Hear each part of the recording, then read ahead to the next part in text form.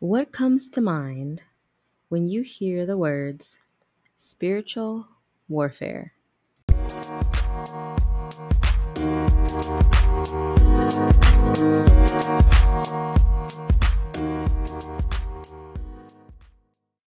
Are we on? This thing on? Hey, you're listening to Big View, Small Windows podcast, Deeper Thoughts. I cover topics dealing with theology and spirituality, U.S. politics and world politics from a no nonsense perspective. And sometimes I just like to think out loud. If you're into blogs, visit bigviewsmallwindow.com and get my take on things in 1,000 words or less. Don't forget to subscribe, share, and leave a comment. I love those comments. It's Tiffany at bigviewsmallwindow.com. Now, I think most people, when they hear the term spiritual warfare, they immediately think of the demonic. They think of those fallen angels who are now demons, who oppose God and his kingdom and his people. And that is one level of spiritual warfare. But what we have to know as Christians and what we need to take into account is the fact that because we have the name of Jesus, we're covered in the blood of Jesus, and we have the Spirit of God in us, those spirits are subject to us because of Christ in us. But here's the deal. Here is a area of spiritual warfare that I know a lot of people probably don't think about. I've thought about it a lot because this is an area where I have had to deal with spiritual warfare a lot. And yes, I have had to put the enemy in his place several times, but I haven't always done a good job of putting my own flesh in its place. That human spirit, that Adamic side that just wants to have its own way. My ideas are better. Well, I'm just going to exhaust all these options before I pray about it. So I'm going to hit you with some scripture, and it's a lot. But you just take some notes and you can go back and read some things on your own time, chew on it, think about it. But the first thing that I'm going to read to you is the Apostle Paul's struggle with sin. And this is like true spiritual warfare, right? We have bodies, we have souls, but we are also spiritual beings. And that's how God communicates to us. It's spirit to spirit, right? Our natural mind does not understand spiritual things. By the time our natural mind catches up to something that the Holy Spirit has said, that's why it can blow your mind, because in the natural, you're just only thinking about carnal things. You're thinking about, oh, I need to go shopping. Oh, I'm hungry. Oh, this and this and that. But when you start to get in tune and aligned with the word of God, who is Jesus, right? But also the written word of God, then you're going to find out that your inner man has to be, lined up as much as outwardly looking at like a Christian. You go to church, you tithe, you pray, you do all these things, but inwardly, this sinful nature has to be dealt with. And so that is the spiritual warfare that I'm going to talk about for the remainder of this podcast. So let's talk about Paul's struggle with sin. And this is Romans chapter 7, starting in verse 14, and we're going to read through 8:13. Hang tough. It's the New Living Translation. Here it is. So the trouble is not with the law, for it is spiritual and good. The trouble is with me, for I am all too human, a slave to sin. Now, so for those of my sisters and brothers that say, we don't follow the law, we don't follow the law, we don't follow the law, if we look at the law as the terms of the 10 commandments, okay, not all of those rituals and things like that, not those things that granted Jews right of passage, but we're talking about the law as in the word of God, the do's and the don'ts in Exodus 20. We are still to follow those things. The thing is that we need the Holy Spirit to be able to do it. And you also cannot attempt to follow the law without being born again. That sort of righteousness that's not born of faith, that's born of pride and every sinful thing that Jesus came to take away from us. He was a sacrifice so that we can put our faith in him. We're made right with God.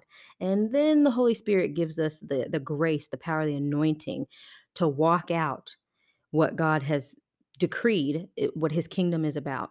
Now, verse 15 says, I don't really understand myself, for I want to do what's right, but I don't do it. Instead, I do what I hate. But if I know what I'm doing is wrong, this shows that I agree that the law is good. So I'm not the one doing wrong. It's the sin living in me that does it. And I know that nothing good lives in me, that is, in my sinful nature. I want to do what's right, but I can't. I want to do what's good, but I don't. I don't want to do what's wrong, but I do it anyway. This sounds like a troubled man. And this is Apostle Paul, y'all. Okay. He's like, the saint of all saints. It took 3 days of lying on his side with no water, no food, blind for his ministry to be birthed on that road to Damascus. And so he's like the preacher of all preachers. He said, "But if I do what I don't want to do, I'm not really the one doing it. It is the sin living in me that does it." I always found that fascinating. That was verse 20 of chapter 7. I always found it just kind of a little bit fascinating that sin is kind of personified as if it's its own, it has its own authority of some sort. That's that Adamic nature. He said, "But I've discovered this principle that when I want to do what's right, I inevitably do what's wrong. I love God's law with all my heart. But there is another power within me that is at war with my mind. This power makes me a slave to sin that's still within me. Oh, what a miserable person I am. Who will free me from this life that is dominated by sin and death?" Can you imagine? This was before Jesus stepped on the scene. This was before Christ stepped on the scene. And basically, the Jewish people they were at the mercy of God. And and it's very clear that we are under a better covenant. So in verse 25, Paul exclaims and says, "Thank God. The answer is in Jesus Christ our Lord." So you see how it is. In my mind, I really want to obey God's law, but because of my sinful nature, I am a slave to sin. So now there is no condemnation for those who belong to Christ Jesus. And because you belong to him, the power of the life-giving spirit has freed you from the power of sin that leads to death. The law of Moses was unable to save us because of the weakness of our sinful nature. There's nothing wrong with the law. The problem was with humans. So God did what the law could not do. He sent his son in a body like the bodies we sinners have. And in that body, God declared an end to sin's control over us by giving his son as a sacrifice for our sins. He did this so that the just requirement of the law would be fully satisfied for us who no longer follow our spiritual nature, but we instead follow the Spirit. So it wasn't even possible before Christ came along to really even follow the Holy Spirit. Now, you read the Old Testament, we know the Holy Spirit came up on so and so. Was it Elijah that outran the chariot? We know that the Spirit of God came upon those prophets and they prophesied. But the deal is that this covenant is so much better because we now have the Holy Spirit dwelling inside of us. It's an eternal thing, but then it meets up with, with who we are as people in time living on the earth. It's just very powerful. If you let the scriptures like take you to another level, they totally will. But this is talking about spiritual warfare with the inner man. Okay. Those who are dominated by their sinful nature think about sinful things. But those who are controlled by the Holy Spirit think about things that please the Spirit. So letting your sinful nature control your mind leads to death, but letting the Spirit control your mind leads to life and peace. For the sinful nature is always hostile to God. It never did obey God's laws, and it never will. So even for us born again believers, on fire for God, revivalists, and all of that, we have to admit that there are still times where we have to war with our own flesh. We just think that our ideas are better. And we know the last time we tried something, it didn't work and we ended up in tears and we, you know, lost the bid that we had going for this investment. Whatever the case might have been, we know that once we got ourselves in check and in line with the word of God, it worked out. How much less trouble would we be in if we just went straight to God and said, "What do you want me to do?" And then was determined to do it? Because by the power of his Holy Spirit, we totally can. And it says here, "That's why those who are still under the control of their sinful nature can never please God. But you, Christians, you are not controlled by your sinful nature. You are controlled by the Spirit if you have the Spirit of God living in you. And remember that those who do not have the Spirit of God living in them do not belong to Him at all." and Christ lives within you. So even though your body will die because of sin, it's eternal, it's judgment on the body, not going to change, but the spirit gives you life because you have been made right with God. So hallelujah, our spirits will live on forever. Thank you, Jesus. Oh, and we get new bodies. Ooh, hallelujah. Okay, different message, different time. Now, the Spirit of God who raised Jesus from the dead lives in you. And just as God raised Christ Jesus from the dead, he will give life to your mortal bodies by this same spirit living within you. Therefore, dear brothers and sisters, you have no obligation to do what your sinful nature urges you to do. For if you live by its dictates, you will die.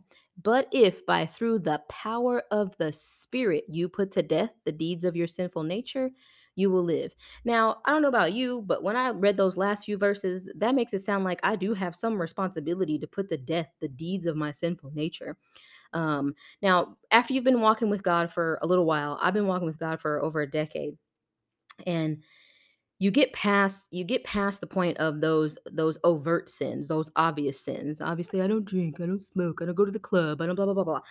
But now I think what we have to understand about spiritual warfare and when it comes to inner purity in the inner man, the Lord is after the complaining. That's sin. We need to confess that, get rid of that. He's after the gossip, the unforgiveness. Those are things that I call secret sins. Those are the sins that unless they manifest some sort of way, they don't really, they're not evident. Because even if you don't forgive someone for something, you can still, smile and hey and be nice. That's why the Bible never says to be nice, because it denotes fakeness. But, those are things that we can kind of mask, but we can't cover those things up from God. Inner purity is just as important to God, if not much more, but just as important. It's so important to God that on the inside we are pure because God is a God of the heart. Our bodies are the temple of the Holy Spirit. Yes, God lives in us. But don't you know that it is the spirit, it's the soul of mankind that is going to live forever. And so, if you want to experience life both now and for eternity, you have to live by whatever the word of God says, whatever the Holy Spirit tells you to do, and wrestle with it. If there is some sort of notion that's still going around that Christian people are perfect, that's a facade, that's a lie. I'm here to let you know that I am so sold out, love God with all of my being, with everything. Wouldn't want to do anything to hurt him. But there are just times I have to be honest with you. I want to have my way, and I get my way. And then because he's so merciful and gracious, when I come crawling back, up into his lap and I say, "I'm so sorry, Lord, forgive me." He said, "You know what, daughter? I forgave you before you asked." And the difference with God though than earthly parents, the Lord doesn't really, at least he hasn't to me. He's never really said to me, "See, I told you so.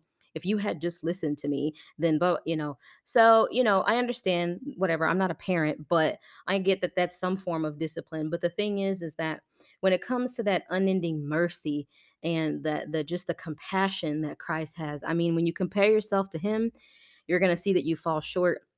And he's definitely just the person that you want to be like, if you have a love in your heart for the Lord. And so, by the power of the Holy Spirit, okay, not the power of the law, by the power of the Holy Spirit, once we have given our life to Christ and we are born again, we can overcome the sins that trip us up. Now the devil is just an instigator, at the end of the day. I don't want to build him up and give him more power than what he has, but I also don't want to demean the fact that he is a deceiver and can trick us into a lot of different things. But this is why it's our responsibility. If it says at the very end here, verse 13, chapter 8, but if through the power of the Spirit you put to death the deeds in your sinful nature. So the power is in us, as born again believers, to wage even warfare against our own sin nature. I told you this was a little different. I don't know how many people think of this when they think of spiritual warfare, but here are some familiar scriptures. Hop over to 2 Corinthians 10:3-5. It says, "We are human, but we don't wage war as humans do. We use God's mighty weapons, not worldly weapons, to knock down strongholds of human reasoning and to destroy false arguments.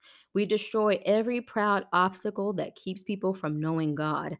We capture their rebellious thoughts and teach them to obey God." Right here, this is a very popular scripture that I hear quoted by a lot of revivalists and just a lot of warfare loving Christians.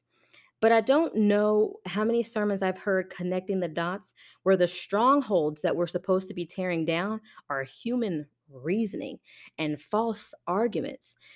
So this is not even right here, is not even talking about the demonic. This is talking about human wisdom, which exalts itself against the knowledge of Christ, as one version of this says. And I think what we need to understand is that the thing that can trip us up so easily as believers is our own like self-righteousness, our own pride. The fact that we've been born again, it kind of gives us like this rite of passage, or so we think, to think and talk and behave in ways that we think God would approve of. It's the biggest mistake I think any Christian can make, is to think that God is like us. That couldn't be any further from the truth. And so just because Christ came in our likeness doesn't mean he's like us. That means that the word of God came in the form of a person to deliver us from sin and death. That doesn't mean that God is like us with this Adamic nature, because he's totally not. He is totally pure, pure, pure, holy, holy, holy. You better get that right. And essentially, taking thoughts like this, the strongholds of human reasoning, false arguments, proud and lofty obstacles of thinking, that's in the culture, but that's also in the church. There's a lot of doctrine that sounds really good, but it's church doctrine. It doesn't set anybody free. It just, makes someone sound like they're smarter than you, because your walk with God has just been based on faith. And everything that you've learned is just by circumstances and then prayer and then breakthrough in those circumstances. While other people have education and they have sat under theologians and good teaching. And so they've got it all figured out. I would caution against that. I would caution against remaining ignorant when you should be learning more. But I would also caution against human wisdom that kind of puffs itself up, and has a lot of pride attached to it. You basically want to follow the Holy Spirit. And I'm a person, I love wisdom. Those proverbs that say love wisdom, that's totally written about me, because I love it. I love knowledge, I love wisdom, I love learning things. I will just carve into something, until I feel like, all right, I got enough. I'm an authority on this subject. But I have to work hard to not let that take over and become pride, especially spiritual pride. The Bible warns against that. Having spiritual pride and thinking that you are better than someone who may not be as spiritually as advanced, I guess, if you are. But if we go back to what I just said a moment ago of making Christ our standard and measuring ourselves against him, well, he's almighty, and so he knows everything. So what do us theologian types, what do we really know when we compare ourselves to Christ? Nothing. Now listen to this. This is Ephesians 5. I'm going to kind of jump around in Ephesians, but Ephesians 5 and Ephesians 6, if you just want to read those whole thing, the whole chapters, you'd be good for it. But here's some verses. It says, imitate God, therefore, in everything you do, because you are his dear children. Live a life filled with love, following the example of Christ. He loved us and offered himself as a sacrifice for us, a pleasing aroma to God. Let there be no sexual immorality, impurity, or greed among you. Such sins have no place among God's people. Obscene stories, even foolish talking and jokes, these are not for you. Instead, let there be thankfulness to God. And then these are some really good verses. Carefully determine what pleases the Lord. Take no part in the worthless deeds of evil and darkness, instead, expose them.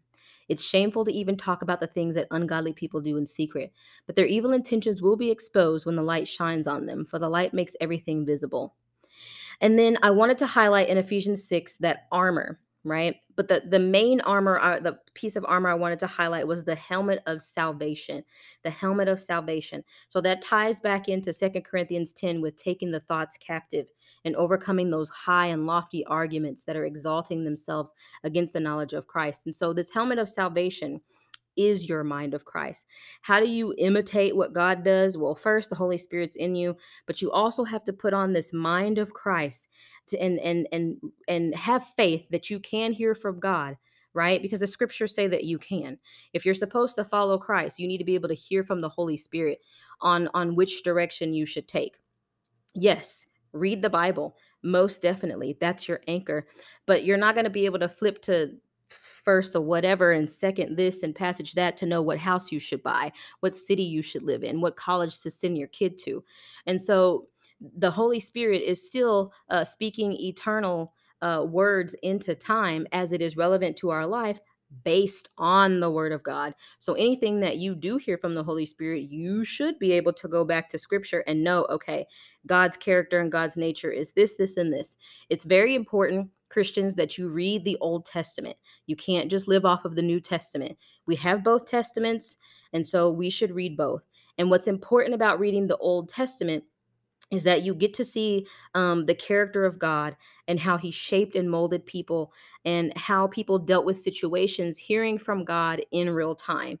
And so I know a lot of the word of God we read as, I mean, it's the canon, and it's, we've got Genesis, we've got Revelation, and so this is the word of God, that's it. He doesn't speak outside of this, and he doesn't say anymore. Well, I think that may have come out of some seminary training or something, because the Holy Spirit is alive. He is alive and active and in us. And through the mind of Christ, God can give us intel from a heavenly perspective, because he knows the plans and purposes for why we were created. Why wouldn't we just go to the creator? Why wouldn't we just go to our designer and say, hey, where should I move to? Who should I marry? Etc. Etc. Now there are qualities of God that are revealed in Scripture, and characteristics, and His compassion, His love, even His wrath, and the fact that He is a king. And um, essentially, by coming into a relationship with God, that is how you learn to follow Christ.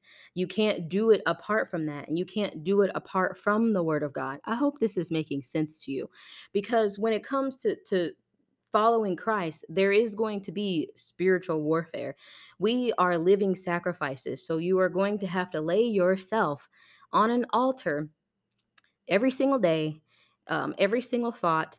And it's not burdensome. It might start out that way. So if you're a new Christian, it might start out like, oh my gosh, I have to give up this, and I can't watch this, and I can't go there, and I can't stop.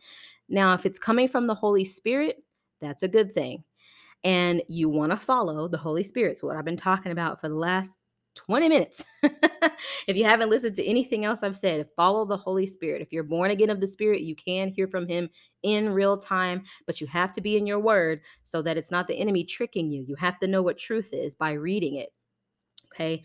And sometimes just simple scripture and the Holy Spirit can give you revelation knowledge to know what path and what direction to take.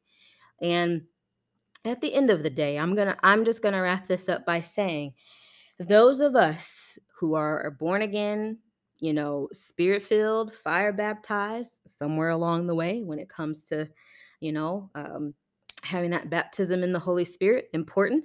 Not for this message. That's going to be for another message, but it is still for today. I'll give you that. And but those of us who are born again of the Spirit, it is just very important that we are sensitive to the Lord speaking to us about the things that need to be laid down in our lives in order for us to move forward. It may surprise some of us who love our flesh, but it may surprise some of us that there are things about us that the Lord is not fond of. He hates sin. We should hate sin as much as he does and take our own sin nature to task with the word of God, with praise, with worship. Those are the weapons of our warfare: praise, worship, fasting, reading, and praying, crying out to God, shouting unto God, singing.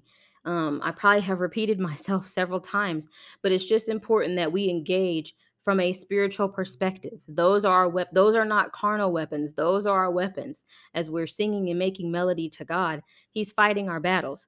Now, if you go to the Old Testament, You can read about things like that actually happening, like with Jehoshaphat and that army that was going to go out and fight, severely outnumbered. And they literally sent praisers out. And as they praised, the enemy slaughtered himself. By the time the warriors showed up to the battle line, all they had to do was take the spoil. So, anyway, I'm just going to leave it there. There's so much more that I could say about this spiritual warfare, but just have the mind of Christ. If you don't know what the mind of Christ is, definitely reach out to me. It's Tiffany at bigviewsmallwindow.com. I'll give you every scripture that there wasn't even time for me to go into on this podcast. Until next time, have yourself a blessed day. Oh, hey, thank you for listening. Say, did you know you can now give to Big View Small Window? That's right. If your heart is open, why not your wallet, eh? Visit the Give page at bigviewsmallwindow.com and share the love. I'll see you next time.